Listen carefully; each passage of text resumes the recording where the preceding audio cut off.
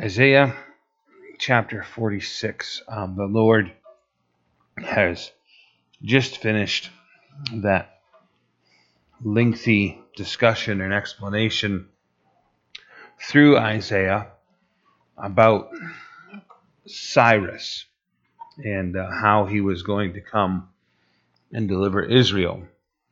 Very controversial passage in the scripture because it's so incredibly accurate in its depiction of what was going to happen in the future, particularly even naming Cyrus more than 150 years before he was born. The critics want to say it's impossible. It had to have been written after all of those things transpired. And there's well recorded history that it was written almost 200 years before Cyrus was even born. So now the Lord shifts again to the issue of idolatry and the nation of Israel being engaged in idolatry. In particular, in verse 1, it says, Bel bows down and Nebo stoops. Their idols were on the beasts and on the cattle. Their carriages were heavily loaded, a burden to the weary beasts. They stoop, they bow down together. They could not deliver the burden, but have themselves gone into captivity. So the Lord specifically names Bel and Nebo, two false gods that the people worshipped. And they sort of branch out from there, but in particular, he's making this picture, which he builds on throughout this, of how the idols themselves aren't capable of doing anything, even simple tasks like carrying themselves. They have to be put on other animals. They have to be put in carts. And there's so many of them. There's so much idolatry in a nation that's not supposed to have any idols that it's actually become an impossible burden for even the animals of Israel. The Lord is saying, more or less, it's a ridiculous burden you're carrying. Of all the things that could be put onto your animals, your beasts of burden, idols is the last and the dumbest thing you could be loading up. Family, food, materials, articles to worship the Lord. Anything would be so much better than this. And instead, they've burdened themselves and even their livestock with this, so that they're all gone into captivity together. Everything is burdened by it. It's not just the people or the individuals who are worshiping. Now, you remember, here we are in 46 verses 1 and 2. Remember, you can maybe even turn back to Isaiah chapter 45.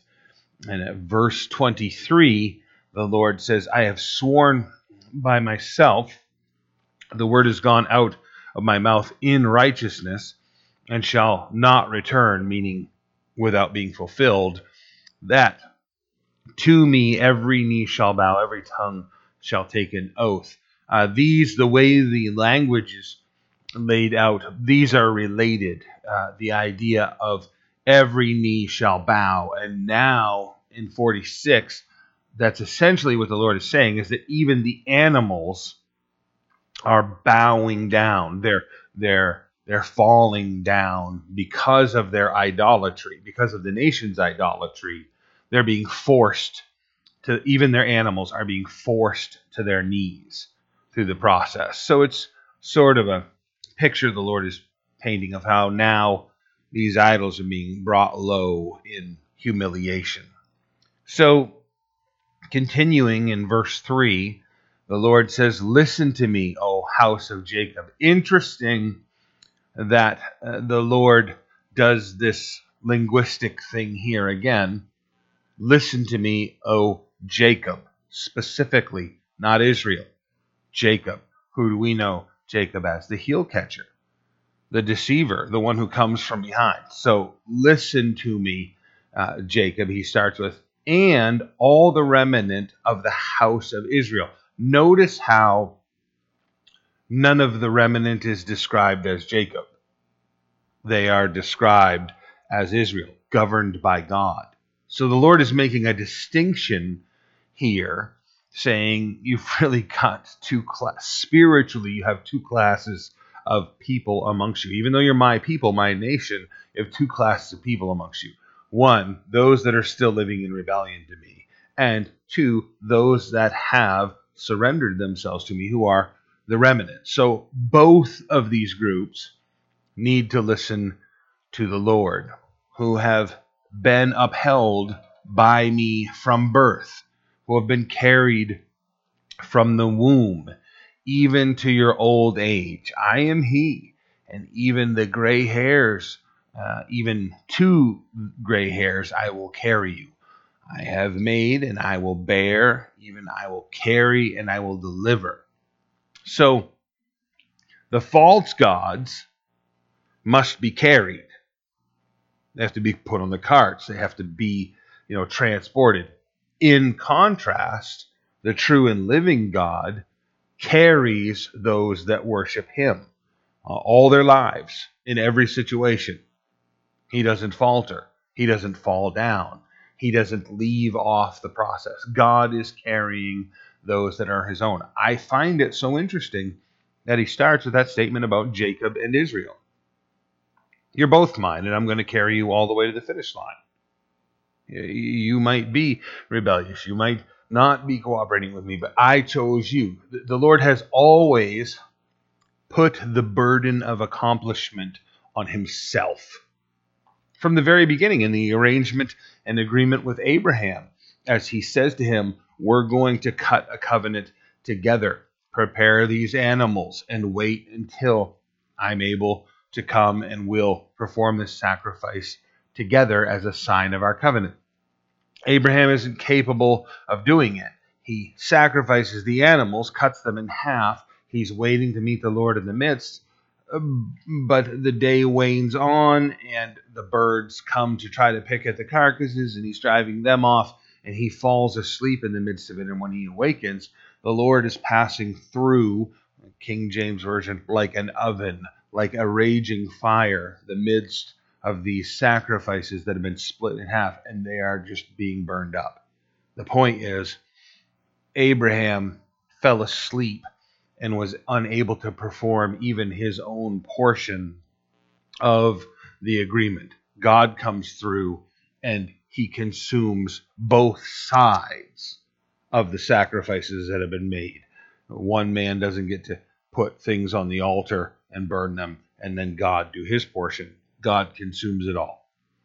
We're saved by grace through faith, not of works, lest any man should boast. All through this process, right? People come to me and talk to me about the introduction of grace in the New Testament, like it didn't exist in the Old Testament. And as we discuss it, there's a misunderstanding in a lot of Christians to think that, in the Old Testament they were under law, in the New Testament we're under grace. Guess what? In the Old Testament we were under grace. Abraham was saved by grace. Salvation has always been through grace. Paul tells us specifically the law is put there as a taskmaster, a school teacher, to lead us to Christ, to lead us to grace. So here the Lord is saying, go ahead, pursue your idolatry. Be Jacob or Israel. I'm going to carry you to the finish line. I'm the one who accomplishes all this work. I'm the one who doesn't falter in the process. 46:5. To whom will you liken me and make me equal and compare me, that we should be alike? They lavish gold out of the bag, weigh silver on the scales. They hire a goldsmith and make it a god. They prostrate themselves. Yes, they worship. They bear it on the shoulder. They carry it and set it in its place. And it stands from its place. It shall not move. Though one cries out to it, yet it cannot answer nor save him out of his troubles. You know, all of these resources and time that is poured into idolatry in the ancient world and today. It's just amazing how much people pour into their method of worship, that which comforts them, that which they think provides for them. God is holding in that contrast of how they can't do anything. You're actually the one who's putting all the labor into this.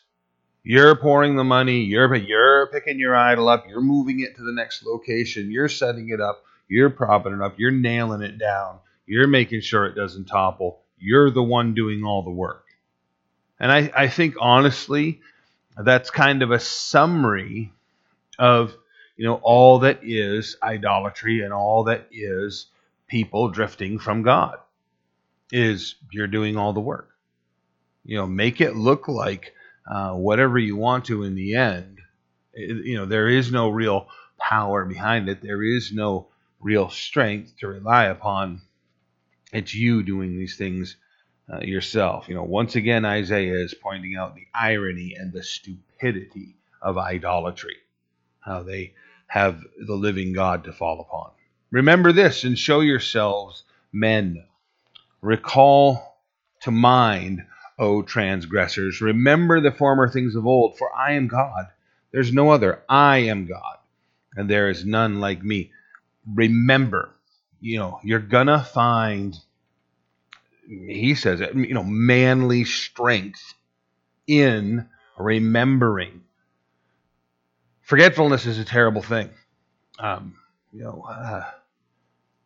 Heard that joke years ago where the old guy meets up with one of his old friends and they're just talking about all of their physical ailments and how they're getting older. And, one of them says, the worst thing is I can't remember a thing. I forget everything now. And his buddy says, well, I have a doctor that's completely cured that. I had really big problems with it. It's gone now. The guy said, no way, you have no memory problems? None whatsoever. How'd you do that?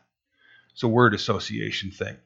You just have to force yourself when you need to remember something, just build a word association thing as to, where your keys are or what the phone number is. It takes a little more time, but it works really well.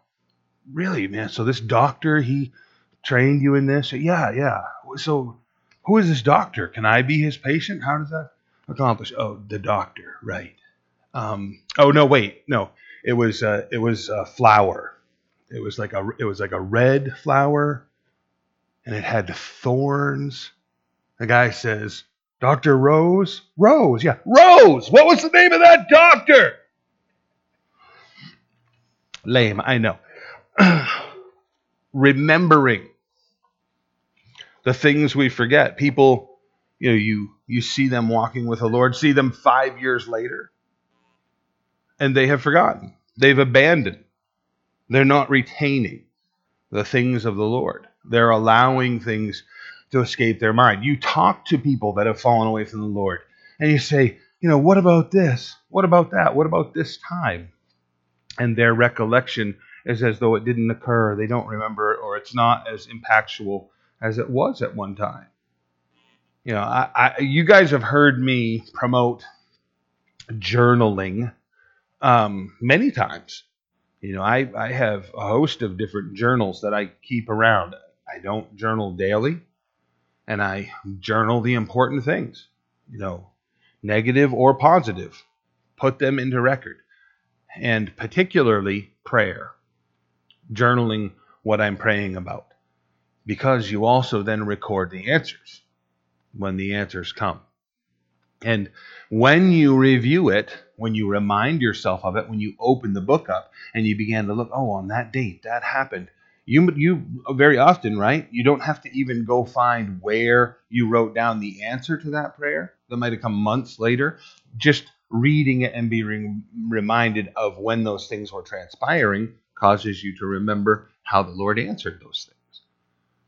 recall to mind, O transgressors. Make yourselves like men. Be strong in the things that the Lord has done. Declare the end from the beginning, and from ancient times things that are not yet done, saying, my counsel shall stand, and I will do all my pleasures. This idea amongst the unbelievers of how they're going to do something. You think about what James is saying in the book of James. Don't say that you're going to go to this city or that city, buy, sell, and trade money. Rather say, if it be the Lord's will, then we will go and spend a year there and do whatever. If it be the Lord's will, make your plans, aim at the target, try to hit the goal, but at the same time, declaring how a thing is going to turn out. Every one of us should have learned by now that's impossible, but we still do it, right? I am going to, collect this much money and, involve myself in that thing over there, and it's going to result in ABC, and, a few months down the road, you haven't even gotten to step one. You're off on another direction and course. Life has led you to a different place.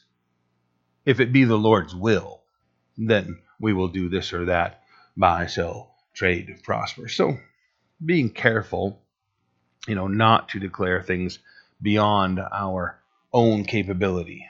Importance of memory. A couple of things that came up in this, remembering what the Lord has done.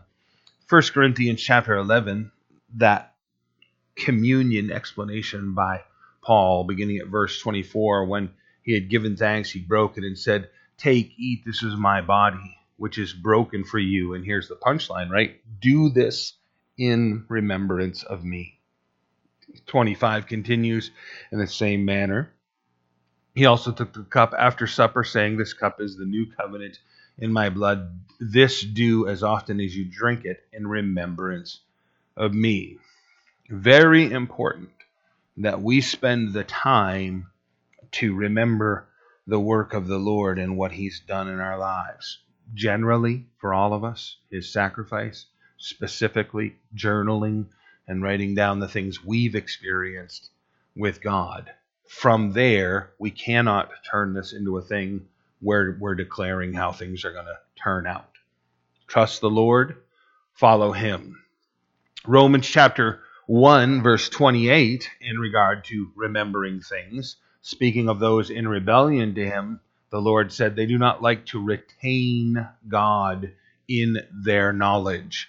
God gave them over to a debased mind to do the things which are not fitting. When people don't concentrate and retain and remember the Lord, like our culture has done, rejecting him, then we end up doing things that are not fitting.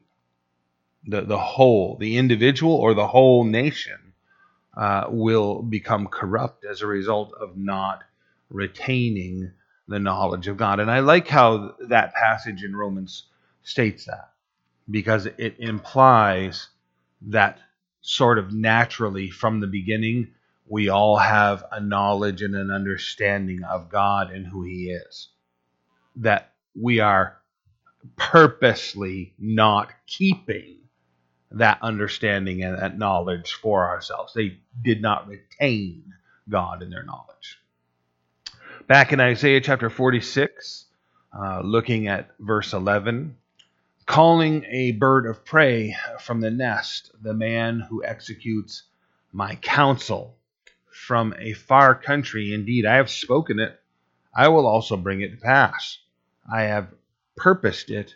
I will also do it. So this calling a bird of prey from the east, a man who executes my counsel, is another reference to Cyrus. And again, written hundreds of years before the man is even born. He became known as the bird of prey from the east, the Medo-Persian Empire. And this was a commonly held reference to him as far as his military capabilities and strength. So now, imagine that, Isaiah is written about you, and now, hundreds of years later, you're on the scene and you're realizing this, and even like your nicknames and the catchphrases they use for you are are being referenced by the prophet hundreds of years before you're born. Remarkable, obviously. 46:12.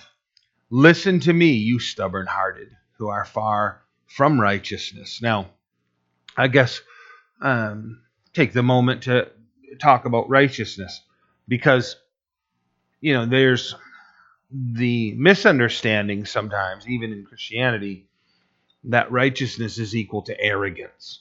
We say things like, "Oh, this guy's self-righteous. That person's, uh, self-righteousness. They're, arrogant," is what we're implying. Righteousness is actually a very simple thing. It is, just as maybe we think about, but the root of the understanding is that an individual is right with God and right with their fellow man. And by being right with God and right with man, then we have righteousness. It's not that, like the hypocrites of Jesus' day, where he's preaching against them so hard and, pronouncing woes upon them because they're fake and yet got this whole religious, costume that they're wearing all the time. It's not that at all, right? That would in fact be unrighteousness. Their self-righteous hypocrisy has nothing associated with true righteousness. Righteousness, to be right with God, right with man. So hear it again. Listen to me, you stubborn-hearted, who are far from righteousness. Long ways off.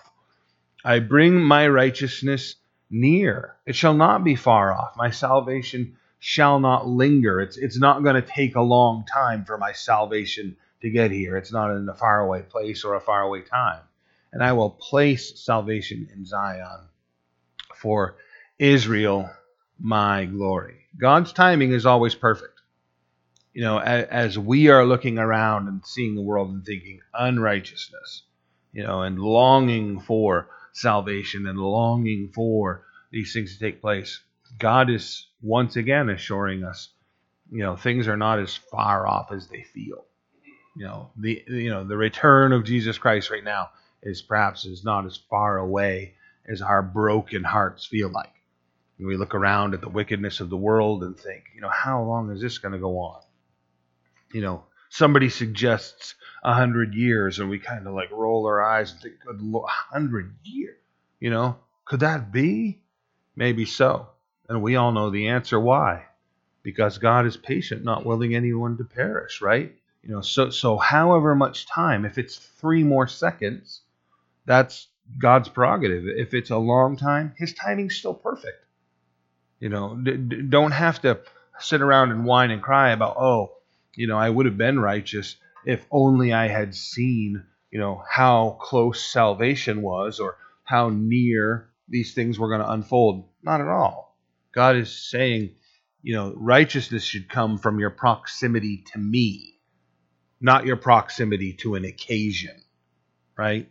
There's that attitude amongst certain people about the rapture and end times things, that's sort of that, if I see it, I'll believe it attitude. Oh, I'm a Christian. Oh, I go to church, but, I don't find a big need to live out the Christian life because, they've been saying this forever about Jesus' return. The proximity is in relationship.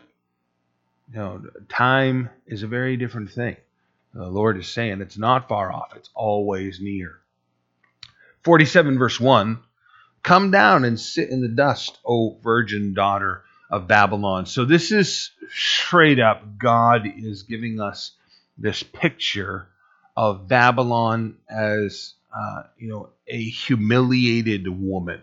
That's the sort of personification that's being given to Babylon here. Come and sit in the dust, O virgin daughter of Babylon. Sit on the ground without a throne. In these cultures, it was sometimes very undignified to sit on the ground. No matter where you were, you would find a log to sit on. You would find a stone to sit on. You would find, anything to lean back, rest upon, sit down upon. but don't sit on the ground. It was thought to be completely undignified. That's something that you would force a slave to do. You know, he's working with you, carrying your load, traveling. You come to a place where everybody else sits down, refreshes themselves, gets a drink of water, waits, finds a rock, sits on the cart, whatever it is. The slave was ordered to sit on the ground. No comfort, no place of dignity. Here, you're, the virgin daughter of the great Babylon. Sit on the ground without a throne. You don't get any place of dignity, O daughter of the Chaldeans. For you shall no more be called tender or delicate. And the idea of tender is like beautiful. You'll no longer be called beautiful and delicate. Take the millstones and grind meal.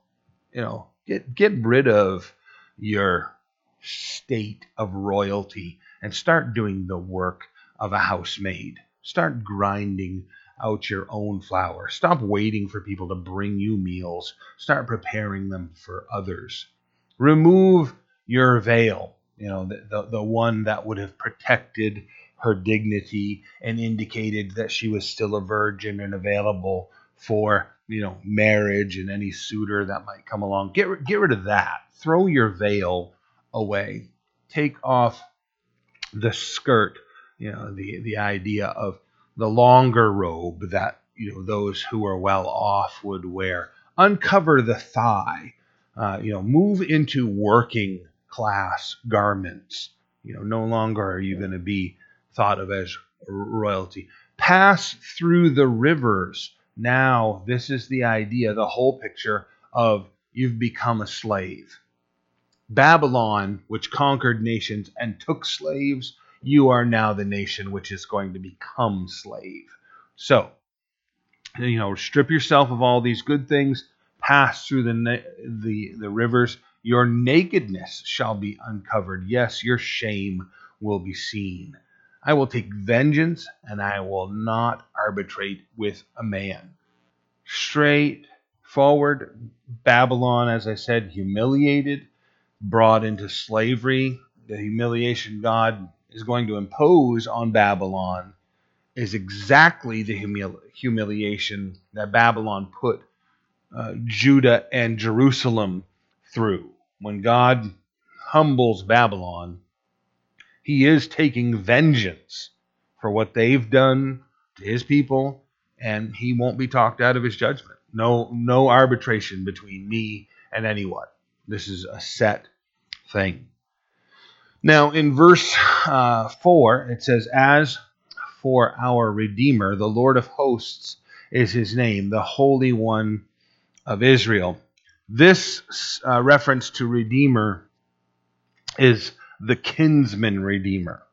So the Goel, who's going to provide. So you go back to the Old Testament and look at the Levirate marriage. Some of you that are more familiar with this, the book of Ruth, as she comes back, and there Boaz becomes her kinsman redeemer. So the idea that the individual was married, the woman, the husband has passed away, and now the family of the husband is obligated usually to give her the next oldest son in line. Now, this got detailed enough for the nation of Israel that, like, if there was an only child and he had died, then they would look to the oldest male in that family line. Who's the next kinsman redeemer who's going to marry this woman and give her a child, so that the man who passed away, the child that's born to her, will receive the inheritance that man, the husband who passed away, was supposed to receive. That child will receive that inheritance from the family. So, we as a people, as the human race, have been betrayed by the one who rules over the human race, Satan himself. Satan cannot redeem us. Christ is our kinsman redeemer. And how interesting that while we're closer in nature to Satan, by nature, our behavior and our person is closer in all respects to Lucifer than it is Jesus Christ. Yet, through the grace of God, Jesus is being explained to us as the one who's closest to us in relationship and in love, that he wants to redeem us, that he would choose to, right? The kinsman redeemer could choose, to marry, but there was a ceremony that they would go through. If someone refused, then he would have to take off his shoe and give it to the woman, and then she was allowed to spit in his face. They usually didn't do it, any of it. Rarely was the Levirate marriage even honored. But when this took place, especially she was given the right to refer to that man, and others would also refer to that man who had refused to marry her as the man from whom his shoe had been loosed. And that was the sort of like, oh goodness, you wouldn't even like take care of your family responsibilities. Why wouldn't you do that? It immediately, in the mind of these people, raises big questions, because it goes all the way back to the promise of God. Because God promised them the land, then gave them the land. Okay, promise fulfilled, and now divide the land amongst up all the people. And so they receive their portion of Israel as their land possession. And that is a sign that God in the past has fulfilled his promises. Look, I have this land, and he's going to fulfill all of his promises to me and this nation in the future. So when an individual would refuse to participate in this redemption, what they were, in some degree saying is, I don't want to participate in the plans of God. So this shame would come to them. Now, Jesus Christ is our kinsman redeemer, capable and willing to redeem us unto himself and make us his bride. So, 47 verse 5, sit in silence and go in darkness, O daughter of the Chaldeans. And, the Chaldeans are the Babylonians, so you're just getting this reference from a different place or a different frame of mind. Sit in silence, go in darkness, O daughter of the Chaldeans, for you shall no longer be called the Lady of Kingdoms. So your royal dignity will be taken away in your references. I was angry with my people. I have profaned my inheritance and given them into your hand. You showed them no mercy. And then he uses this example as the strongest indication of Babylon's failure. On the elderly you laid your yoke very heavily, and you said, I shall be a lady forever, so that you did not take these things to heart, nor remember the latter end of them. And again, several points of reference here. You should have been most compassionate upon the weakest of my people, and instead you showed a special cruelty towards them. You heap the burden upon the young men who are strong and of the age of war and labor, and you make them work hard and put them to the labor. That, as far as a conquering nation go, that makes sense to some degree. And in a wicked way, it makes sense. There's a logic to it. To heap the burdens on the elderly, to make it very difficult for those that are the weakest and the most frail. There's a special wickedness to that the Lord takes great offense to right here.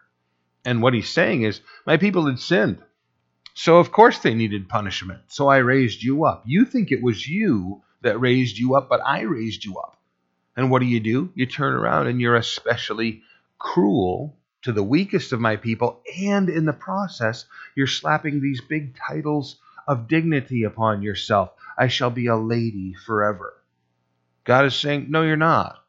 I'm going to take this away from you. If you had looked at the end and the beginning of this, you did not remember the latter end of them. You didn't think about how this was going to turn out. You didn't think about the cost of living this way. Is that not a common accusation of the human race? We don't count the cost. We don't look ahead. We don't look at those who have done the exact same thing I'm about to do, right? We don't look in the past and go, have other people tried this? And you look and there's a whole long list of people who experienced horrible failure and great judgment from God. And then what? You turn around and do the same thing? You're Babylon, and you think that because you're so cool and you're so tough as a nation in history that you can just be the most wicked that there is, and that's not going to come back to haunt you. You're not going to experience, reaping and sowing and reaping. God is not mocked. Whatever you sow, you're going to reap. So God is bringing His judgment on them and telling them, that they're going to experience these punishments. Therefore, hear this now, you who are given to pleasures. So there's a general sense of any of us that are given to pleasures, and we should listen and learn from this, but it's more a direct statement against Babylon as a people. He starts out in verse 1, and that same thing is carrying through here. So hear this now, you who are given to pleasures, who dwell securely, who say in your heart, I am, and there is no one else besides me. So that's God at least saying, you're trying to act like me, right? He's the I am, and there's no one other than Him. And He's saying to them, you sort of use this phrase that belongs to me. You don't have the qualifications to use my titles and my applications. You're standing around in your security saying, I am, and there is no one else beside me. And I shall not sit as a widow, nor shall I know loss of children. Now, listen, as serious students of the Scripture, right, when you jump forward and you get into the book of Revelation, hopefully you know that God pronounces His eternal judgment upon Babylon in Revelation chapter 18. And almost the same thing is said by Babylon there. I sit as queen.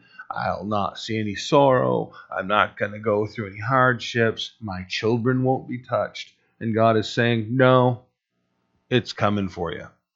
It's coming for you big. So you think about it. God has been storing up His eternal judgment for this national ideology that was Babylon, which has now become the world. God is going to pour His wrath out upon it. He's going to bring His judgment upon all that is Babylon.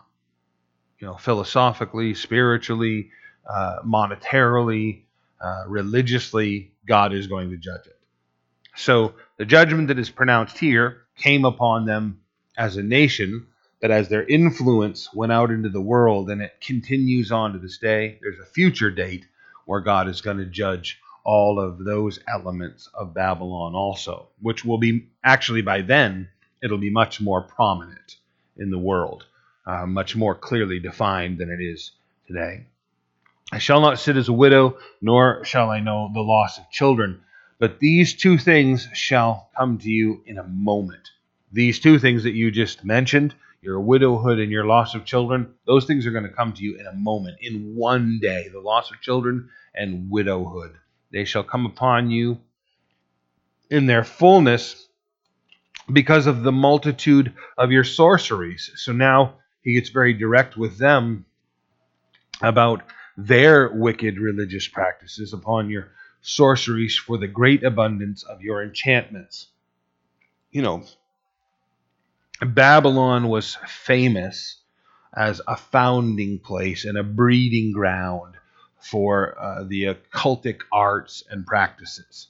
And it wasn't just boogeyman stuff where everybody was getting one another all wound up about the supernatural. These guys were literally inquiring of demonic forces and making sacrifices and requesting their help and their assistance. Now, I don't buy into all of what I read historically about the occultic practices and things of that nature. I read a publication in 1992, a friend of mine owned it, about the picked men of what would eventually become Ireland. So it's a little graphic in its description, but it's worth the understanding. The picked men throughout the basically wild countries of northern Europe at the time, when Rome was, still developing, Alexander the Great went to Germania, and there he was met by the picked men, who, as I said, would eventually become the Irish and even Great Britain. They were Druids. Their leaders were Druid priests. They performed human sacrifice. They worshipped devils. They were heavily involved in drug use, and all kinds of drugs, massive hallucinogenic stimulants, and other profound depressants near the level of poison. It's just they were crazy in their behavior and their consumption. They met Alexander the Great on the open battlefield. They were referred to as picked men because they tattooed pictures all over their bodies of their gods and battles and all kinds of, mostly honoring their gods. When they went into the battlefield, they would strip down so that they come onto the battlefield naked.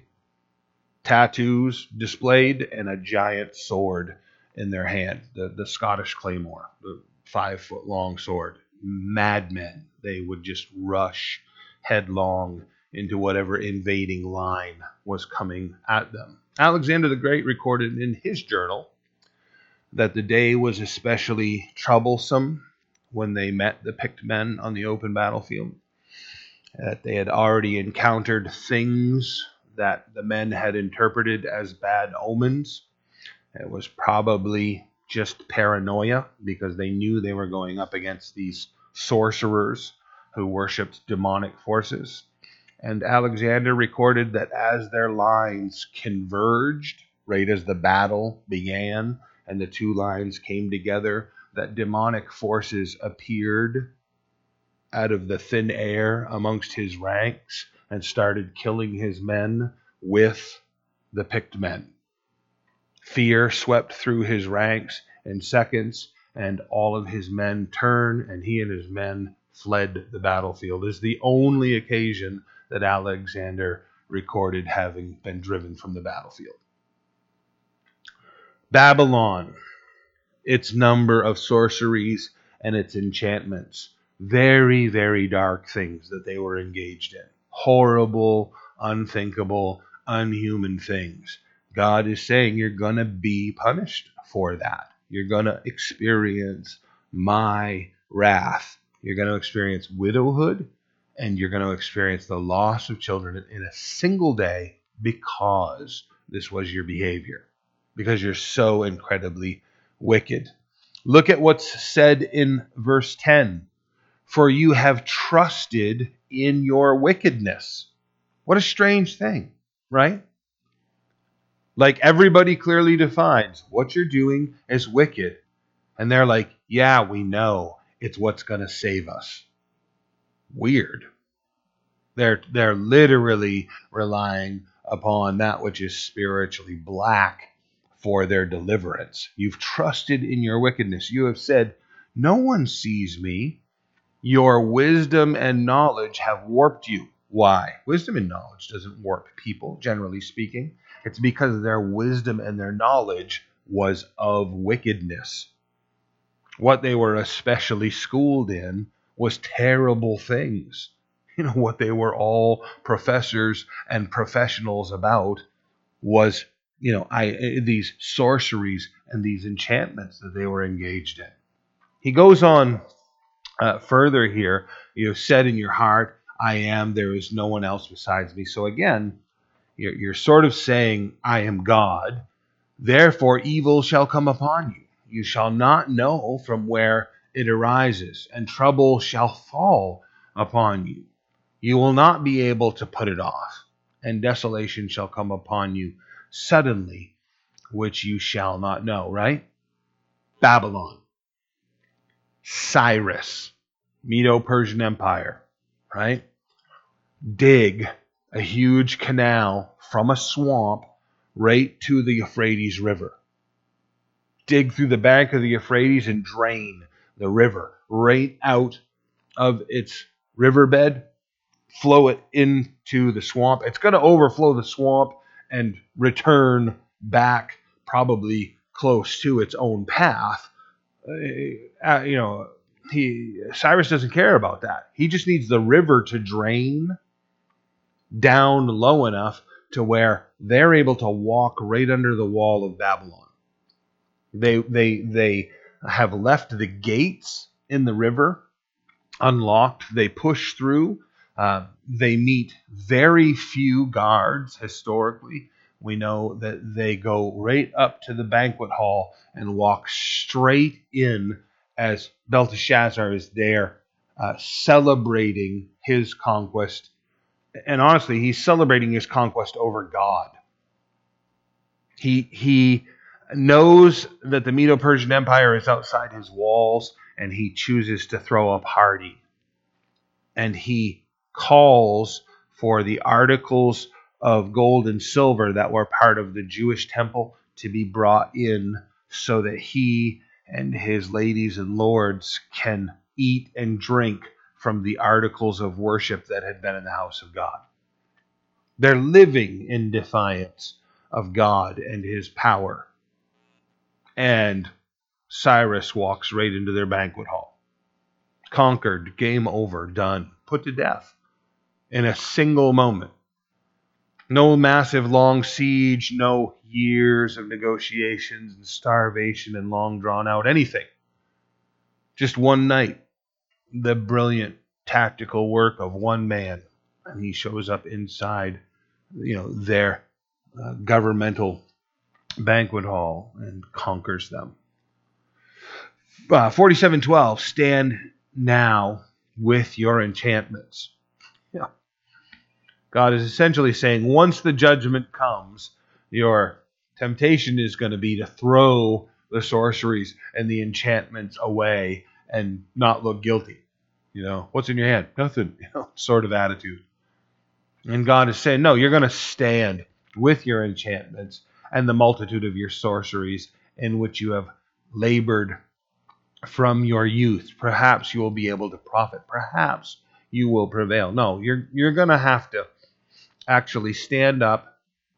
I think of those, the priests of Baal who came out against Elisha, and he's there, egging them on as they're cutting themselves and throwing themselves on the altar and screaming, wailing, and going on. And he's saying, you're going to have to stand right here and make a display, make a show of your strength, your enchantments, your sorceries. Go ahead, do your trick. Let's see if you're able to deliver yourself. Do you have a rabbit in the hat? Perform your trick. See if somehow these enchantments and these sorceries are going to help you in this. Nothing. Defeated. That's what the Lord is saying to them. You are wearied in the multitude of your counsels. Let now the astrologers, the stargazers, and the monthly prognosticators stand up and save you from what shall come upon you. These guys predict the future. They know how everything's going to unfold. Let them come up here and steer the course of how things are going to transpire. The thing that's most disheartening for me when I read these passages, you guys, is all I see in this is, as a nation, how much we're like Babylon. Yeah. It would be nice if we could look at it differently. There's certainly a remnant in this nation. There's no doubt about that. Through all the denominations and all the churches, there is a profound number of true believers. I believe that to be true. I've seen that firsthand. But for the most part, as a nation, I think we're more rebellious than Babylon. We're murderous, hate-filled, deceitful, criminal nation, and yet claiming to be the most Christian nation in the world. Stand up, show us how it's going to work. Okay, modern church, modern America. Go ahead, use all of your gadgets, your gizmos, your methods, and let's see if you can deliver yourself. Not going to be able to. Judgment is coming for us. Guaranteed. Judgment is coming for this nation. Right? We have the beautiful promise of Jesus Christ that as a people, we could experience the judgment by throwing ourselves upon Jesus, upon the rock. Right? We could. It's still going to be judgment. There's a brokenness that comes with the process. So we could experience it that way. I don't think it's coming that way for us. I think as a people, we're too rebellious. I think as a nation, we're too stubborn. A collective whole, the greater picture of who we are as a people, I think that has to be judged. I think that has to be punished. I don't foresee that there will be, revival. I long for it. I pray for it. I hope for it. It's possible. Is it coming? When I look around at the behavior of our nation, I don't think so. I don't see the nation falling on its face, begging forgiveness, changing its ways. I certainly have seen countless individuals do that, amongst the remnant, which we've, referenced several times now. But as a whole, I don't see this nation doing that. So let all of these astrologers, stargazers, prognosticators stand up and see if they can do anything about your circumstances. Behold, they shall be as stubble. The fire shall burn them. And they shall not deliver themselves from the power of the flame. It shall not be a coal to be warmed by, nor a fire to sit before. The fiery judgment, God it's almost, especially this last little statement, it's almost like a smug statement from God. There's a massive judgmental fire coming that's going to burn up God's enemies like stubble. It's not going to be a fire to roast marshmallows over. You're not going to warm yourself. You're not going to be comforted by the fire that is coming. It's going to be unthinkably destructive, is what God is saying. When Peter is telling us in the New Testament that the day of the Lord is going to come and all things are going to be burned up, even the elements, right? Like your periodic, table, literally. That's what Peter is saying. The very elements themselves will burn. There was a time in history where that wasn't possible. From a human standpoint, it would have had to have been God actually, causing. Now, we've proven that it's very possible. Whether God does it or we do it, we have, I think it's right now, there's something like a 60 world extinction arsenal. Nuclear weapons. We can destroy the surface of the earth 60 times over. One is just clearly not enough. It's crazy. You've got submarines right now that carry various numbers of missiles. So, you take like some of the Los Angeles class that, was carrying, we have bigger stuff now, but, you look at a submarine that's carrying, uh, you know, 20 individual nuclear weapons on board, and each one is capable of targeting, each missile has multiple warheads in it, and it's capable of targeting 10 cities. One missile. You got 20 on board, each one capable of targeting 10 cities apiece. Surface, deploy, submerge. All over the world. Each one of those missiles has, 40 times the explosive power of what went off in Hiroshima and Nagasaki. We can just burn this planet to a cinder. You guys know that fallout, the poisonous effects of the atmosphere that fall back to the ground after a nuclear explosion, most of that falls back to the ground as fallout is the burned atmosphere. That when the explosion goes off and rips through the atmosphere and burns the oxygen and all that is the nitrogen that's in the air, then all of that radioactive ash that's falling, a greater percentage of it is literally the burned elements of the air. When Peter is telling us that the elements will burn with a fervent heat, that's frightening. That, the Lord is, you're not going to be cooking marshmallows over this fire. You're not going to be warming yourself next to this blast that is going to lay waste to the whole world, whether men do it or whether God does it. The point is, it's possible, right? If God triggers, you guys know that when they detonated the first nuclear weapon, they had no idea whether that chain reaction was going to stop. For real. No idea at all. They knew the mathematical yield and the possibility that the process was going to slow down. And it's sort of a process of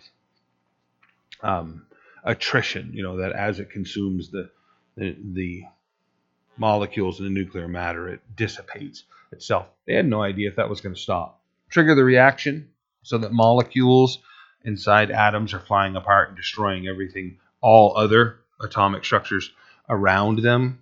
They had no idea if that was going to stop. Trigger the event, burn the whole world. They did it anyway. That's what's most remarkable. They pulled the trigger. I had no idea if we're going to kill the whole world right now or not, but push the button anyway. This is the level of suicidal behavior that the human race is given to. All for what? So we can have the most powerful weapon in the world. We may kill the entire population of the planet all at once, but if we don't, we'll have the most powerful weapon in all the world. Go ahead, push the button. This is the arrogance of the human race. This is where we're at. This is the type of thing that money does. You're not going to warm yourself by that level of fire in God's judgment. So to close, verse 15, thus shall they be to you with whom you have labored, your merchants from your youth. They shall wander each one to his quarter. No one shall save you. No one shall save you. What a horrible closing statement.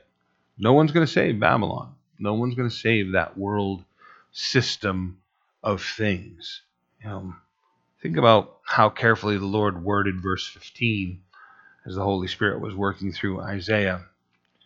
They shall be to you with whom you have labored, your merchants from your youth.